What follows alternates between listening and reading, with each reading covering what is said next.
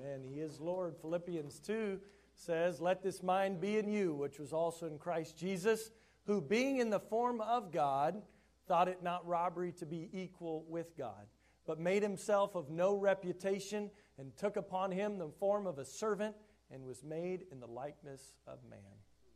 And being found in fashion as a man, he humbled himself and became obedient unto death, even the death of the cross.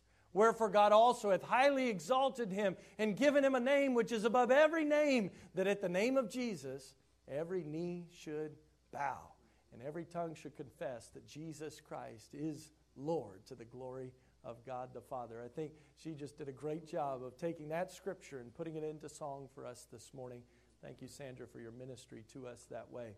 We're going to, in just a moment, dismiss our children to their junior church, and they're taking out their missionary offering too. We've got somebody back here with a plate. We're giving to the Shelbys this month a special gift, and you've been such a blessing this month in that way. Thank you, boys and girls, and probably some moms and dads and grandmas and grandpas having a part in that as well. So boys and girls, you can be dismissed now. And glad to have many friends with us and guests, family members. And I want to just encourage you, in front of you, there should be an invitation for our Easter services this coming weekend, Friday night and Sunday as well. And we hope that you'll be with us for that. Take one of these with you when you leave. It would be great if when we left today, there were no more of these Easter flyers left in the seat backs. We'd like to make sure this is kind of the end of it. We've given out many of them, almost 1,000 of them now, and so we just have a few left. And if you would take one with you today, or take a couple, there's some empty seats up here where you can grab a few extras. And I think we have a few more in the back if you need them. We'd love to get all those out to as many people as possible. I don't talk about this all the time, but just letting you know as well, our other big card in the seat in front of you is our connection card. Maybe you have a prayer request, something we can pray for you about. Maybe you'd just like to get to know us, about our church a little more. Please give us any information you're comfortable sharing. Or maybe you make a decision for the Lord and you'd like to share that with us today. And at the end of the service, when we take up the offering, we'd be happy to take those as well and be able to follow up and encourage you any way we can. Well, as I said at the beginning of the service, it's Palm Sunday. And the day that Jesus came into Jerusalem, we think of his triumphal entry and all of that. And so we're going to take just a couple weeks pause in our study in the book of Acts and go back to the book of John in the Gospels, John chapter 12 this morning.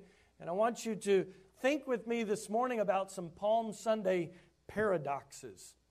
You know what a paradox is? Yeah, I looked it up too, just to make sure. A paradox is a seemingly absurd or self-contradictory statement or proposition that when investigated or explained may prove to be well-founded or true.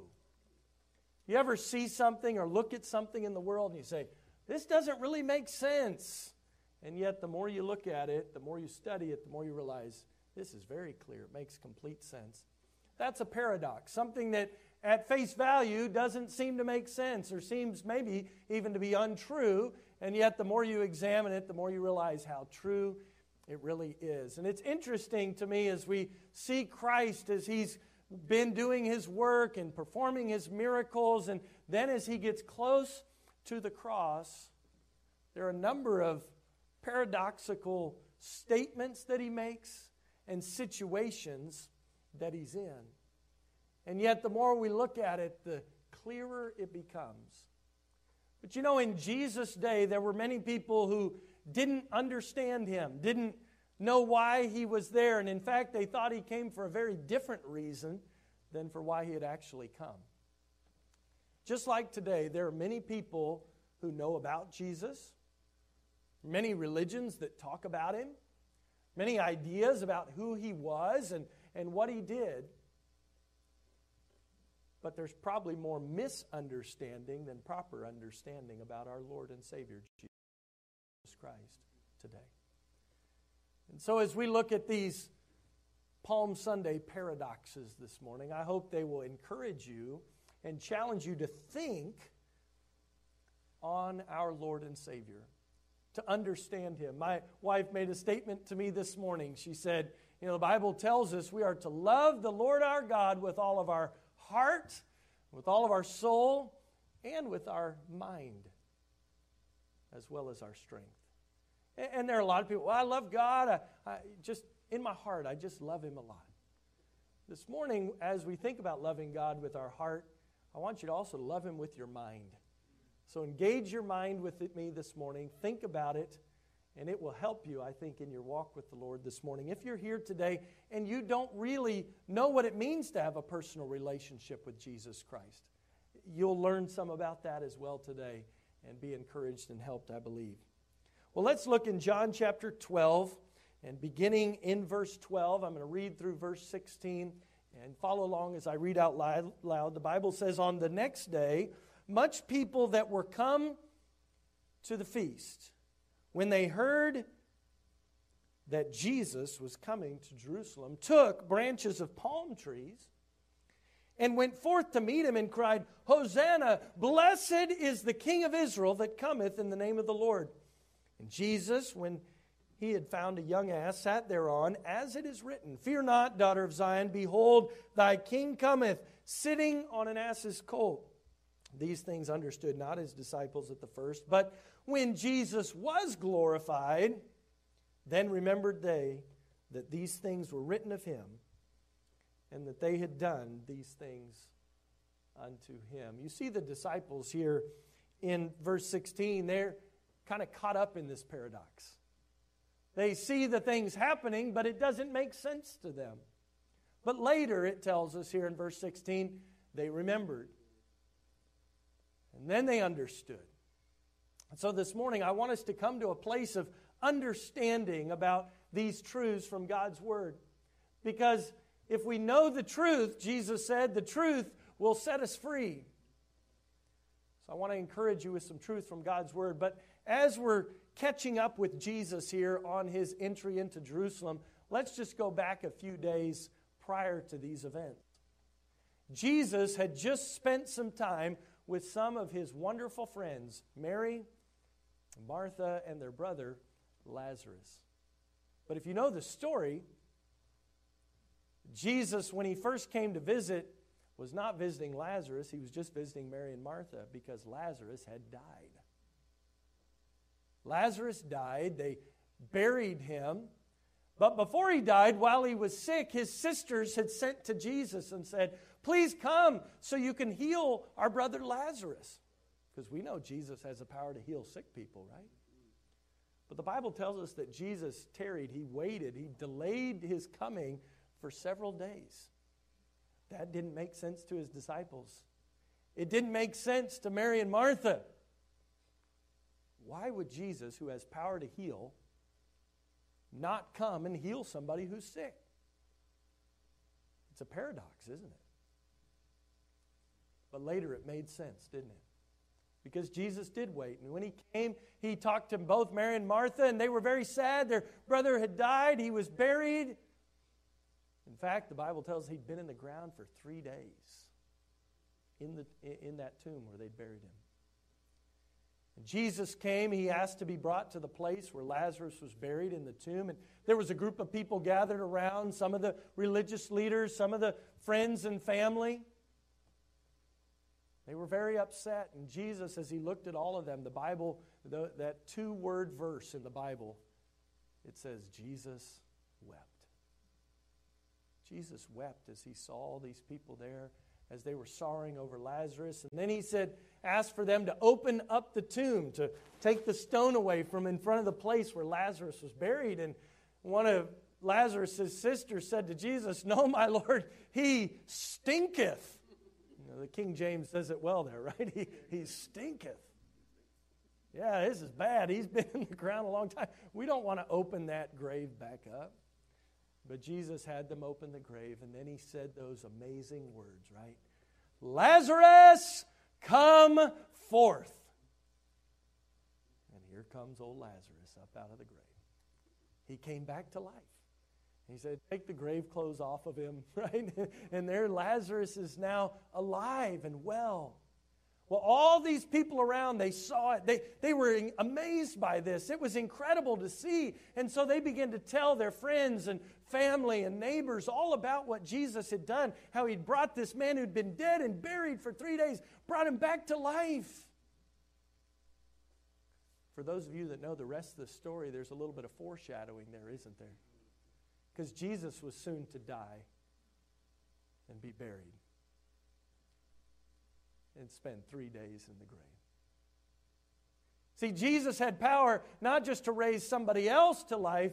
Jesus later was going to prove that he had power to bring himself back because he's God. So here's Jesus and his disciples. They've been with Lazarus, and Mary and Martha, and now they're traveling back down to Jerusalem. And as they come walking in, the word spread. People are whispering there, hey, that's the guy. That's the one. He's the one that brought Lazarus back to life. And that's where we pick up the story, what we just read in verse 12, is that all the people are excited, and they begin to pick up palm branches. Those were kind of like the political flags of the day. You know, everybody get excited and wave their palm branches back and forth, and they're cheering. And Jesus comes into Jerusalem, and he's riding on the back of a donkey, and people are cheering, and they're crying out to him, Hosanna, Hosanna, Hosanna. Do you know what Hosanna means? It means, Lord, save us now. They wanted to be saved. Save us now, save us now. But you know what they were crying out for? They weren't crying out for salvation like we talk about it, trusting in Jesus Christ to have your sins forgiven and to be saved and have eternal life. They wanted to be saved from the Romans. I mean, imagine if a foreign power came in and took over our country. And imagine if they stationed soldiers all around our cities. It took away our weapons, our ability to protect ourselves. They subjugated us, made us pay tribute to them. They could walk into any one of our houses at any time that they wanted and take people prisoner, throw them in jail. They didn't have to have proper trials and things. They literally could just do whatever they wanted. They were in complete control. And here this one Jesus, this man who had been able to feed 5,000 with just a few loaves of bread and a few fish, he had brought people back to life who had been dead and buried. Now Jesus is coming to Jerusalem. When we see this sometimes through kind of modern day Christian eyes, but you've got to put yourself in the place of those people that day. You, like them, would be crying out, hey, maybe this is the one to save us now. I mean, if he can feed people with almost no food, if he can bring people back to life who have died, if he can cause sick people to be healthy, if he can take lame people and make them able to walk, and blind people and cause them to be able to see, this is the one. Save us now. But that brings us to the first paradox, I would say, of Palm Sunday, is that Jesus entered as the triumphal king only to then be crucified.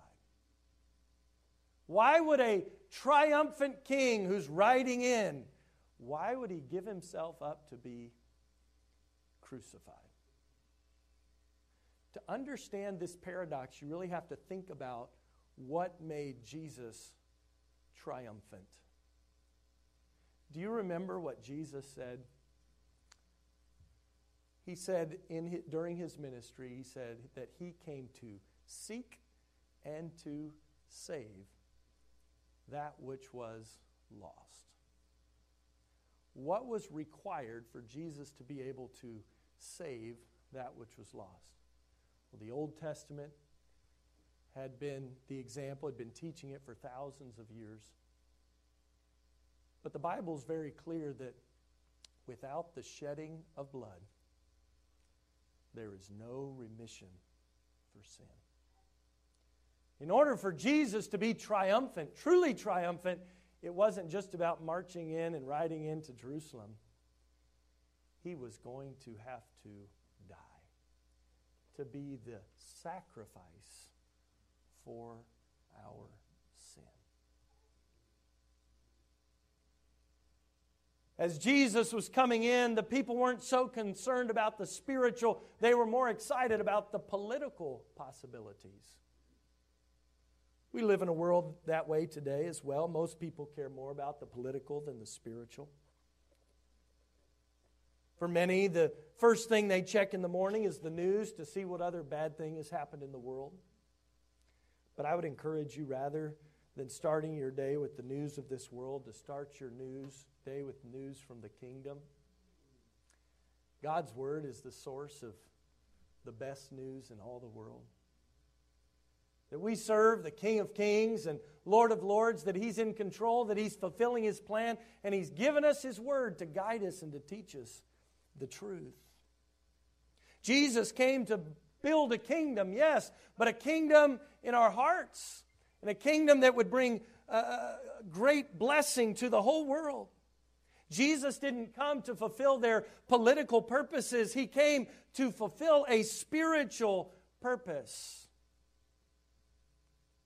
And it's interesting here in verse 15. It says, when he'd found the young ass he sat thereon, as it is written, "Fear not, daughter of Zion. Behold, thy king cometh, sitting on an ass's colt." The prophecy here was one that said, "Fear not." There was about to be a lot of change and upheaval. Jesus was about to die. Jesus knew that. All the people didn't understand that yet. Do you struggle with fear?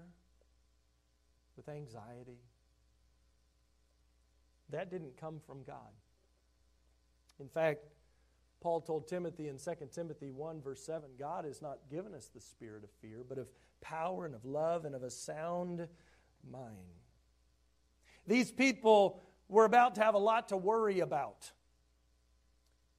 Sound familiar? Sounds pretty up to date, actually. We've had a lot that we could be worrying about this past year, and there's still a lot of people worried about a lot of things. And I'm not saying there's nothing that's concerning. There's plenty of problems to be concerned about. But if you're a follower of God, you don't have to be afraid. You don't have to be afraid.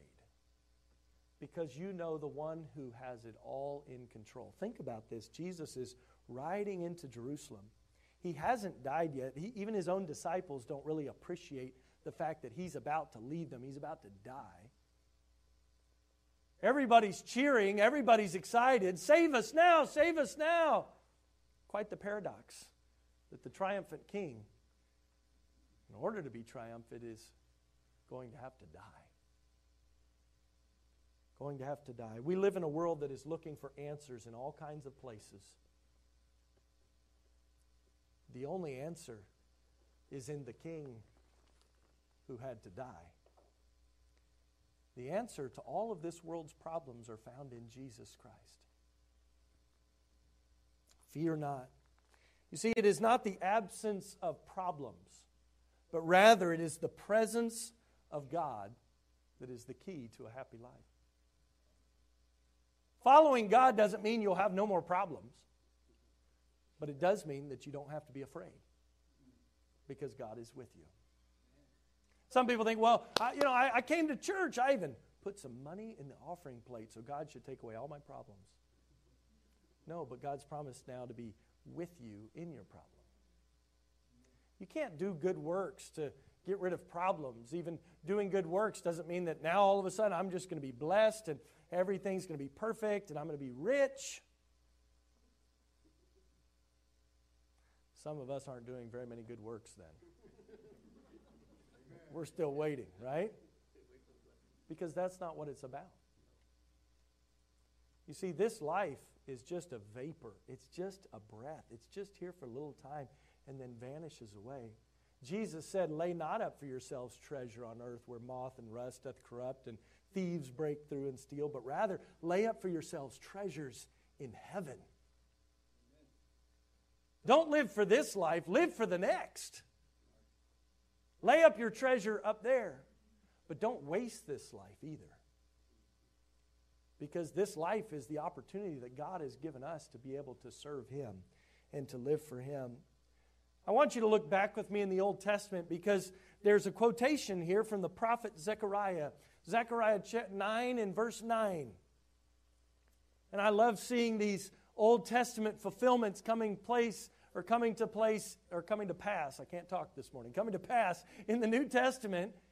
And here we see John, the writer here of this gospel, quoting from Zechariah 9:9 to show the fulfillment that Christ was to these Old Testament promises. He says, "Rejoice greatly, O daughter of Zion. Shout, O daughter of Jerusalem. Behold, thy king cometh unto thee. He is just and having salvation, lowly and riding upon an ass and upon a colt, the foal of an ass." Jesus perfectly fulfilled this prophecy from Zechariah 9, verse 9. And John quotes from that for us. And because of that, he's telling us we don't have to be afraid. The one that Zechariah promised is completely fulfilled in Jesus. So when you look at this situation, why did the triumphant king have to die? Well, he's the fulfillment of the promise, and his death is what gives us life. When hard times come, you can know that the Prince of Peace brings peace to you and to me. It was only during peacetime in those days that a king would ride through his city on the back of a donkey. Because when the king was going to war, he would ride on a horse for speed and for strength. Donkey was not fast moving. Why? This is a king who's not worried about the enemy. Jesus was a king who came riding in on this donkey to fulfill this promise from the Old Testament, yes. And it was a great picture to all the people that saw him. This is not a king who's concerned. This is a king who knows that he's already won because he's Jesus. What seemed like a paradox can be understood. Jesus is that triumphant king. But I would ask you this morning, do you have peace with Jesus? If Jesus were to come back today, would you be at peace with him? Or is there sin standing between you and God? The Bible says in Ephesians chapter 2, "For by grace are ye saved through faith, and that not of yourselves, it is the gift of God, not of works, lest any man should boast." You can have peace with God this morning if you'll confess your sin and trust in Jesus as your Savior. He'll forgive you of your sin. He said that if you'll come to Him, He will in no wise cast you out. Amen. "For whosoever shall call upon the name of the Lord shall be saved." Don't wait. Now is the accepted time. Behold, now is the day of salvation. Don't wait. Don't wait. Say, well, I'll wait till tomorrow, wait till next week. I've got a few more things I want to accomplish. There might be a young person here this morning. I'll follow God when I'm older. Serve Him now. Trust in Him today. He'll forgive you. He will save you, and He'll save you now. So we see the first paradox, that the triumphant king had to be crucified. Number two, those who gathered to see a miracle would first see him die. Remember I talked to you about Lazarus? That was the story that was being spread around. Boy, this guy, he just brought a man back from the grave. So everybody gathered around. What's he going to do now? What's he going to do? Well, what was he about to do? He was about to die. That didn't really sit well. that doesn't seem to fit. I mean, remember even on the night that he was brought to trial and later crucified, as he's there in the garden with his disciples and he's trying to get them to pray and they keep falling asleep and all of that? What happened when the soldiers came and the guard came to arrest him and take him away? What did Peter do? Boy, he ripped out his sword and he cut off the ear of the high priest's servant. We could say a lot about Peter in that situation, but I think here was a guy, right, who just was trying to do whatever he could to protect his master and to fight back. He was waiting for Jesus to do something spectacular, but the spectacular thing that Jesus was about to do was not what they expected. They were looking for a miracle, but they would first see him die. Now, 3 days later, the greatest miracle in all the world was going to take place as Jesus rose again from the grave. He came back to life. He's not in the grave anymore. He's not on the cross anymore. He's at the right hand of God the Father. Look with me, if you would, at verses 17 through 19 here in John chapter 12. It says, "The people, therefore, that was with him when he called Lazarus out of his grave and raised him from the dead bear record." They were all talking about it.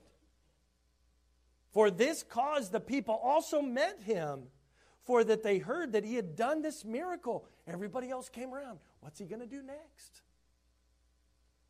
"The Pharisees, therefore, said unto themselves, among themselves," these were the religious leaders, and they see all the people gathering around Jesus, and they said this, "Perceive ye how ye prevail nothing? Behold, the world is gone after him." So there are a lot of different responses to Jesus. There was one group that was telling everybody else about what they had seen Jesus do. There's another group that came around excited to see if they would see Jesus do a miracle that day. And then there's the religious leaders off to the side going, we're losing our power. We're losing our control because this guy Jesus, the whole world's gone after him. Let me make just a side point here, but I think it's referenced in the text, and this is helpful for us. It is an honor to be a witness to God's working. These people had seen Jesus bring Lazarus back to life, and they were bearing record. That's what the text tells us. They were telling everybody about it. Let the redeemed of the Lord say so. When you see God at work, you ought to share that with somebody else. Let your testimony be known in this world. If you have friends, family, neighbors, coworkers, and they don't know that Jesus has saved you from your sin, you ought to bear record. Go tell them about it. Be a witness to the work of God. It's an honor to be a witness to God's working, to see God blessing. And you know what happens when people see it and it gets excited? People do begin to share it. I've seen many Christians, though, and been in many churches where nobody really wanted to share their faith. It's like they were almost embarrassed about it. I heard somebody say one time, well, I'd like to invite people to my church, but I kind of have to apologize to them ahead of time because, of some of the people or this might happen to that. And I just want to know, so what happens? People just don't invite anybody at all. Or perhaps you are here this morning and you say, I know I've trusted in Jesus, but I'm not living for him. Because I'm not, I'm kind of embarrassed about my faith and my own personal choices. And so perhaps you're not bearing witness because you don't really want anybody to look too closely at your own life this morning. These people were excited to bear witness of what Jesus had done. I think that ought to be a great example for us to follow as well. Your life is built to encourage someone, to help someone, to share the good news of Jesus and to tell them what God is doing because he is at work. You can be a witness to God in your life and through your life and through what you say and tell others about what God has done in your life. Some were witnessing, others were coming to see this one who had done this great work. They were waiting to see what he would do next. Well, this is true in our world today. There are many that love the gift more than they love the giver. They weren't following Jesus because of who he was. They were following Jesus because of what he did. They were following Jesus hoping that they might see something else exciting or see him do something for them. Now, everybody's looking for a free lunch. And Jesus had given out quite a few of those. And we're thankful for that. And I think we ought to help people with physical needs and all of that. But Jesus didn't come just to meet your physical needs. You have a much greater need than just a physical need this morning. But God does use those times of physical hurt and need in our lives to help to bring us to Him. But if we stop with just the physical and we miss the spiritual, we're missing out on what God is there to give. You didn't just get lucky. You're blessed. God is taking care of you. Don't just love the gift. Love the giver of the gift. Everything that we have comes from God. The same crowd that said Hosanna a few days later would say, crucify Him. And we talked about the Pharisees briefly. I would point out this. If you worship power, then Jesus is a problem. These Pharisees, they were about power and control. They used their religion to try to gain power over people. Nothing has changed, right? There are even churches that will hold up the Bible, right? And say we preach the truth, but it's really more about their control than about giving God control. I've said it many times, but I'll say it again. This is not my church. This is His church. This is God's church. It's not about our control. It's about His control. He is the chief shepherd. Jesus Christ is the head of the body, the church. And we need to be very careful not just to say it, but to live like that's true as well. See, the Pharisees, they were about control, and it was frustrating to them because if you worship power, then Jesus is a problem. People will do more for love, though, than they will for fear.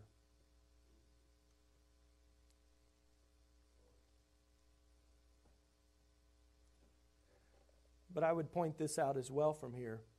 God is always at work, even if you don't see it until later. God is always at work, even if you don't see it until later. As they saw Jesus riding in on this donkey, what's He doing? I mean, He just healed a guy, brought him back from the dead. Before that, He was feeding thousands of people with just loaves and fishes. Why is Jesus just riding around on a donkey now? Doesn't He have something better to do with His time? Have you ever thought about it that way? If Jesus had the power to heal sick people, then why didn't He heal all the sick people?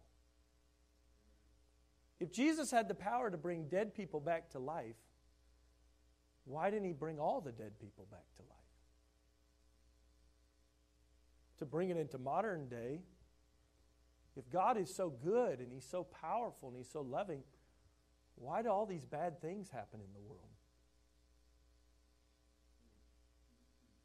A lot of Christians struggling with those questions.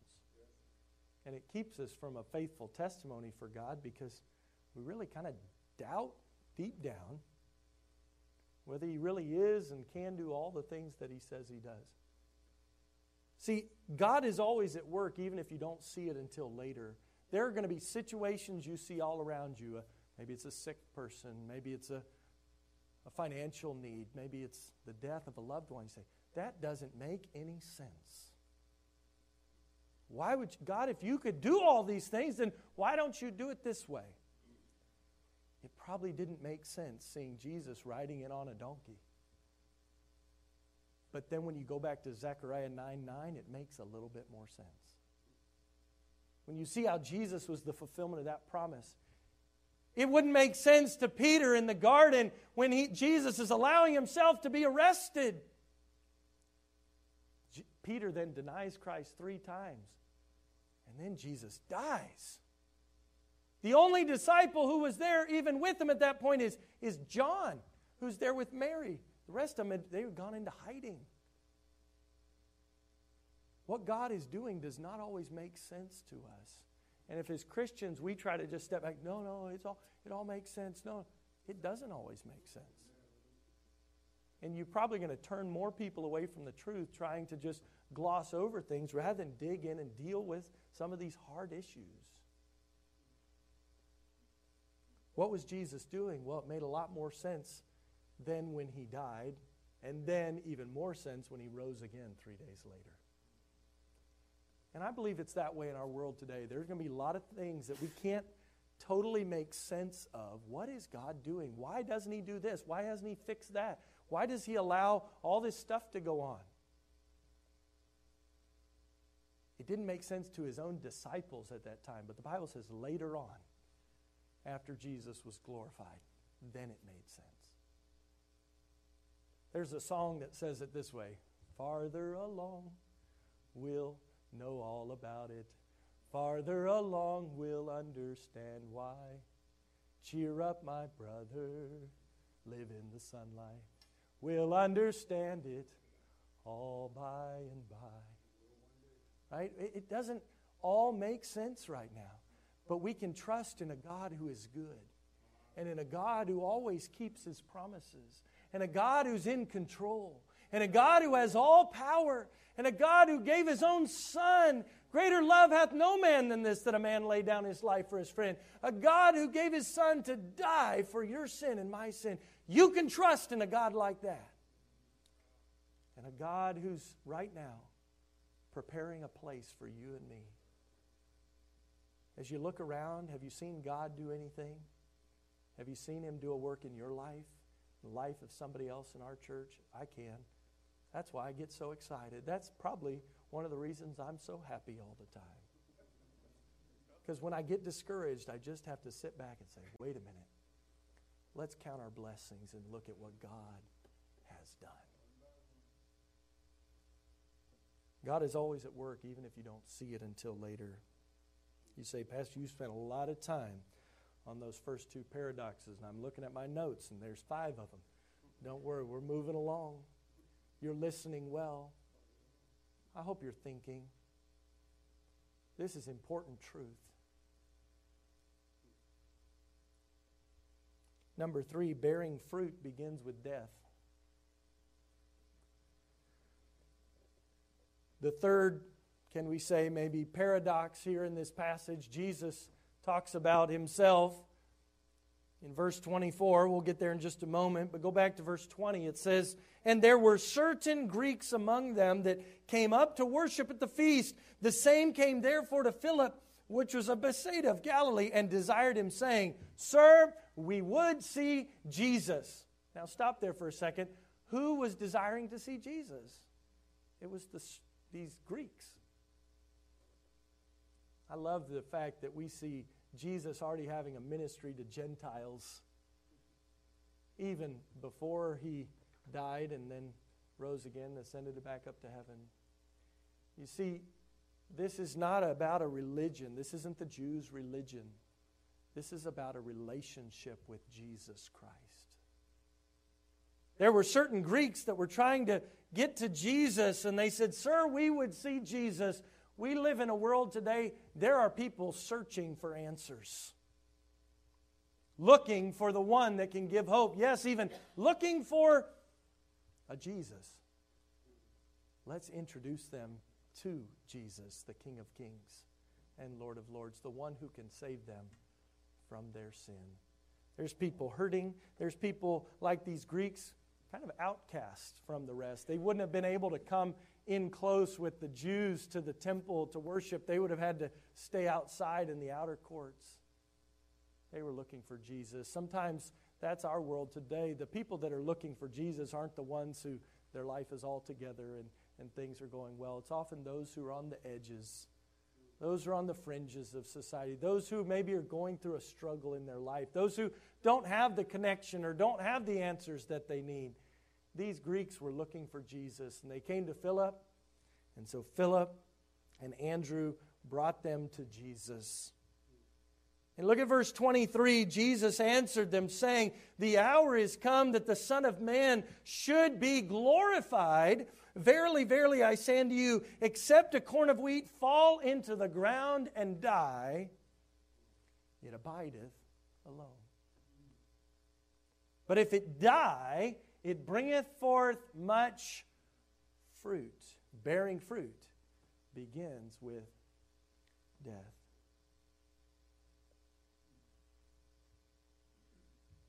Jesus' death brings us life. We talk about paradoxes. How does life come out of death? Well, Jesus takes us out into the wheat field to teach us a lesson, right? And he says, except a corn of wheat. This is a little like seed, a little grain of wheat. If you'll plant it in the ground, it dies, cover it with dirt, it will bring forth more fruit. But on its own, that little kernel of wheat, it's not worth a whole lot. You could eat it, but it'd be gone. You could squish it under your foot, it'd go away. But if you'll plant it, it'll bring forth fruit.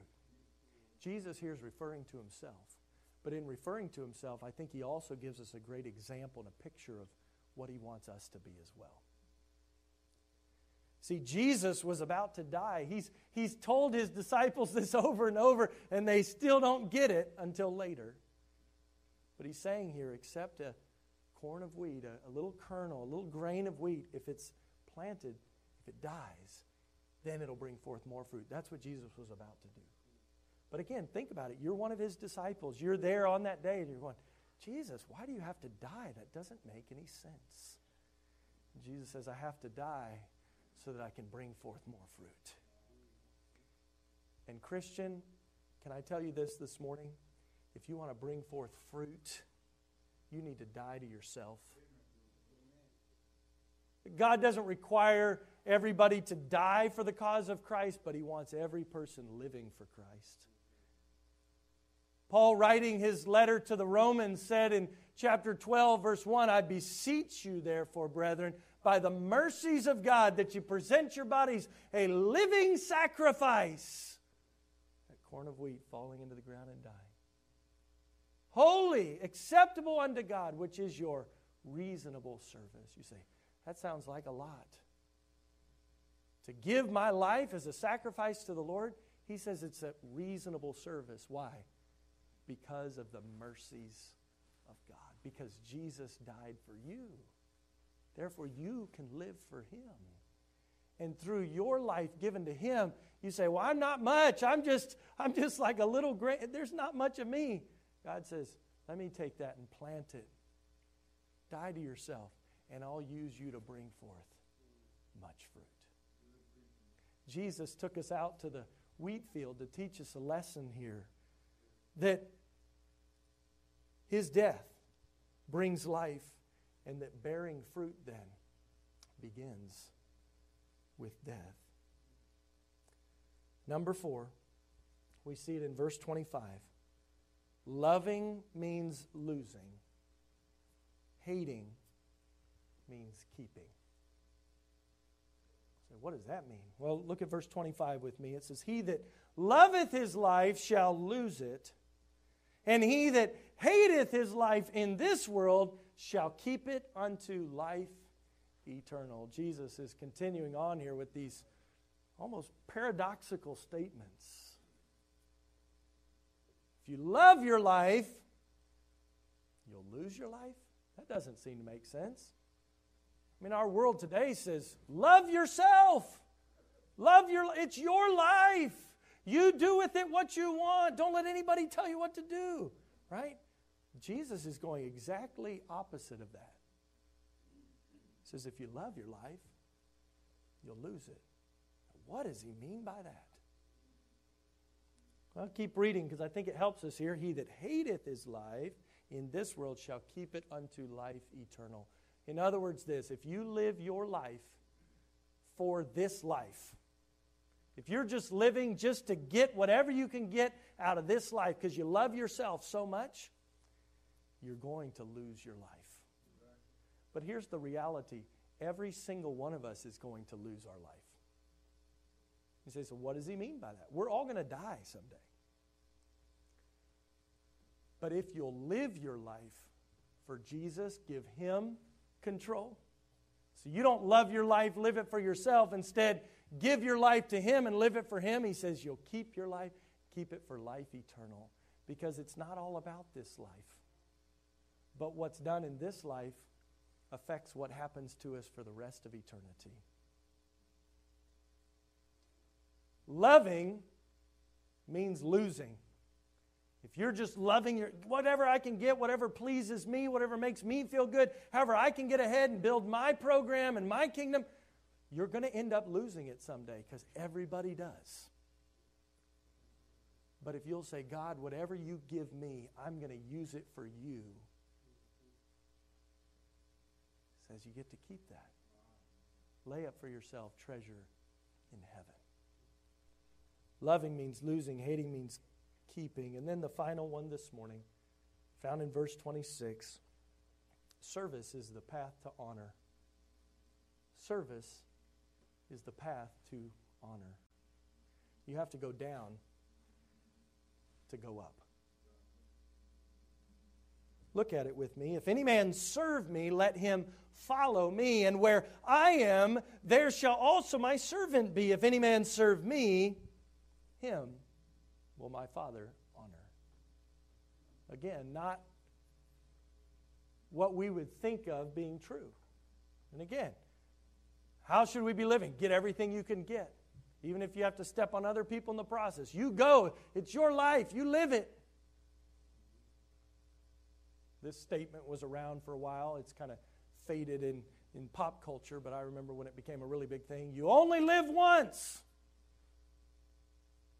Well, that's true.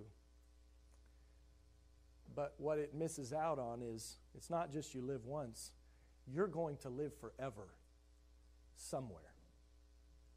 Either in heaven with God for eternity or separated from Him in a horrible, awful place called hell. Don't live for this life. Live for the next. If you want to be honored, you must serve.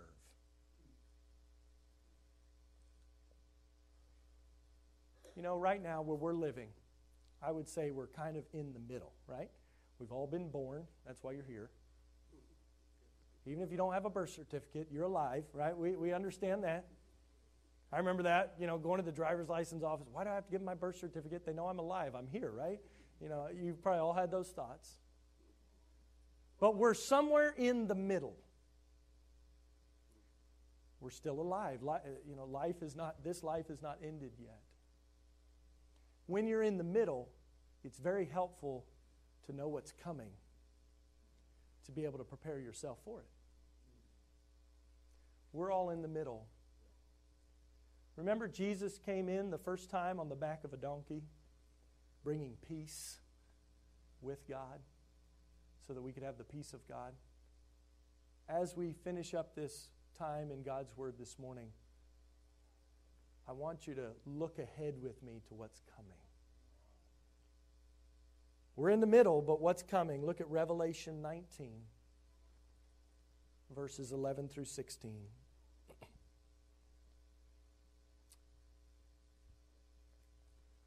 Remember what Jesus wrote in the first time. Now look at what he's writing. And I saw heaven open, and behold, a white horse. And he that sat upon him was called Faithful and True. And in righteousness he doth judge and make war. This doesn't even sound like the same person. It is the same person, but he's coming for a very different purpose. This hasn't happened yet. I want you to look ahead. You're in the middle. I want you to know what's coming. Because if you know what's coming, you can be prepared for it. A lot of people in this world don't know what's coming. And we need to share with them what's coming so they can be prepared too. But you're here this morning. Some of you are watching online this morning. And it's my job to warn you about what's coming so that you can be prepared for it today. Look at verse 12. His eyes were as a flame of fire, and on his head were many crowns, and he had a name written that no man knew but he himself, and he was clothed with a vesture dipped in blood, and his name is called the Word of God. And the armies which were in heaven followed him upon white horses, clothed in fine linen, white and clean, and out of his mouth goeth a sharp sword, that with it He should smite the nations. When he rode in on the donkey, they were crying out, Hosanna, Lord, save us now. But he hadn't come with his sword that time. He came to die for them that time. But he's coming back again with his sword to smite the nations, and he shall rule them with a rod of iron. Just because God is patient doesn't mean that you and I should take advantage of his patience. Instead, we ought to be grateful for his patience. Amen. And then submit ourselves to his plan. The Lord is not slack, as some men count slackness, but is long-suffering to us. We're not willing that any should perish, but that all should come to repentance. God is patient, but there's coming a day when his patience will be replaced with his eternal judgment. We're in the middle. I want you to be prepared for what's coming. It says, and he treadeth the winepress of the fierceness and wrath of Almighty God. Let's read this last verse together, verse number 16. And he hath on his vesture and on his thigh a name written, King of Kings and Lord of Lords. Do you know him?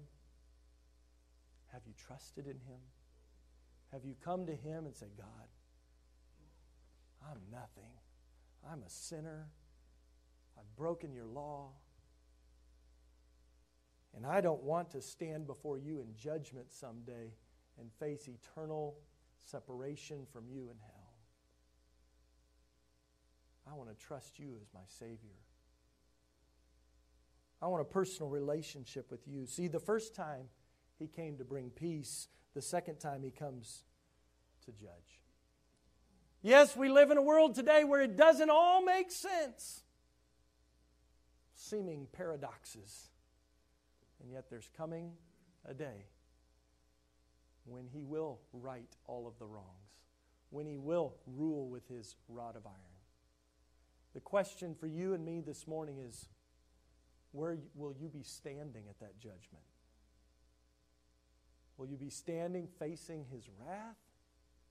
Or will you be standing there as a child of God, clothed not in your righteousness, but in the righteousness of Jesus Christ? If you're here this morning and you don't know Christ, I would invite you to trust in him today. In just a moment, we're going to bow our heads and close our eyes. Don't follow the Lord for me. Follow the Lord because he died for you and he loves you. Don't come here because you want to be a part of a religion. This isn't a religion. We're trying to have a relationship with Christ. Come to him not because, well, I got to do everything just right. No, come to him because he already did everything for you. And he can save you. And he'll save you now. And Christian, if you're here this morning, you say, well, I know him, I'm trusting in him. As the world gets darker and as things around you get confusing, continue to testify to the goodness and to the work of God. And trust in him. And let's point everybody we can to Jesus. Because he is the answer. He is the King. He is the way. He is the truth. He is the life. Let's pray. Lord, we love you and we thank you for your word this morning. Help us now as we have a time to respond. Lord, if your word goes forth, we know you take it out and you can put it out in great power. But Lord, now it is our opportunity to respond. Some may have grown calloused to your word. Maybe there's some hard hearts this morning. Minds that have been hardened by the problems and questions of this world. I pray that you would pierce through the darkness this morning with the great light of Christ. If there's somebody here this morning that doesn't know you, I pray that they would trust you today. And Lord, for those who know you, that they would follow you in renewed commitment and obedience to your word. Help us now, I pray, in Jesus' name. Amen.